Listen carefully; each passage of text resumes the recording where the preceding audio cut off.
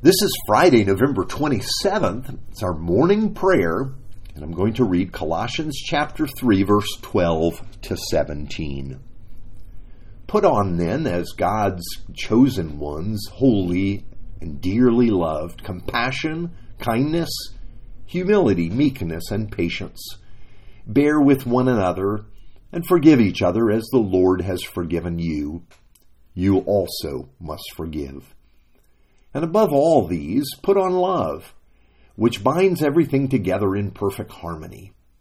Let the peace of Christ rule in your hearts, to which indeed you were called in one body, and be thankful.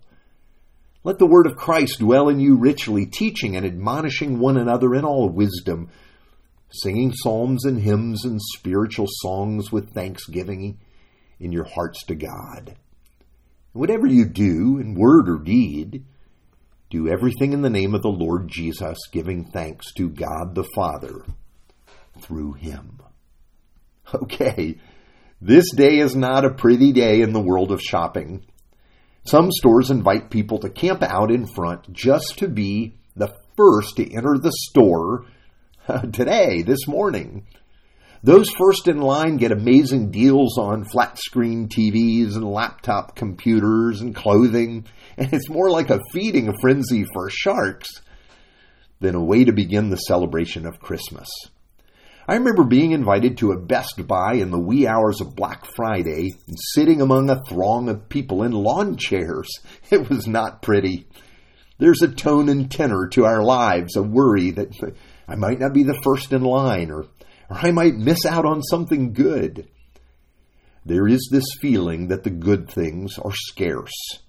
And if someone gets something good, well, that's something I didn't get. Now there's a completely different tone and tenor to life in Christ. And this is what Paul is talking about in this section of his letter. He's describing those that have put their minds on things above, where Christ is seated at the right hand of God. When we focus on Christ, there's a transformation that takes place. First, we have peace with God. We know that God is for us. Our fears of scarcity are replaced by a sense of security, the knowledge that God has, and he will continue to provide for us. Grace has a powerful effect on our fears. Love drives out fears, and it leaves us free from anxious activity. But second, we have peace with each other. Our new life with God opens the way for patience and kindness. We don't have to run things or be in control or dominate those around us. We're not striving for anything because God has given us everything in Christ. We find that we can forgive others that hurt us because we ourselves are living so much in the forgiveness of Christ. And third, this new grace we know creates a new community, a brotherhood, a sisterhood of mutual support and love. We're no longer out for ourselves. We discover the needs of others. We learn to walk with them in supportive community.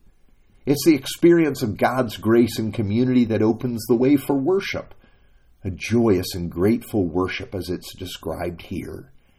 We don't get to this place on our own. This happens as we focus on Christ and his love begins to course through our veins and becomes our lifeblood. This is where our harmony comes from. It doesn't result from human effort as much as from surrender to Jesus and his ways.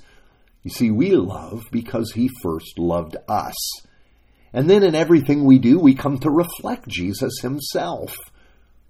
In the presence of his life, we cannot help but begin to show forth his light in our lives.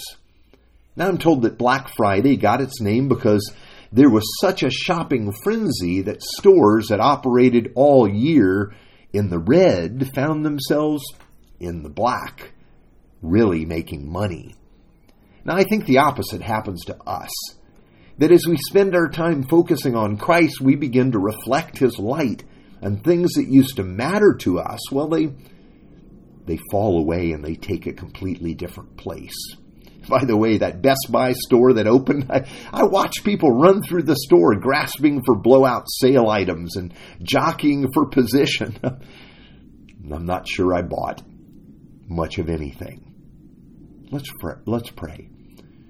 Almighty God, we're so afraid of missing out, and yet you offer to us life, abundant life.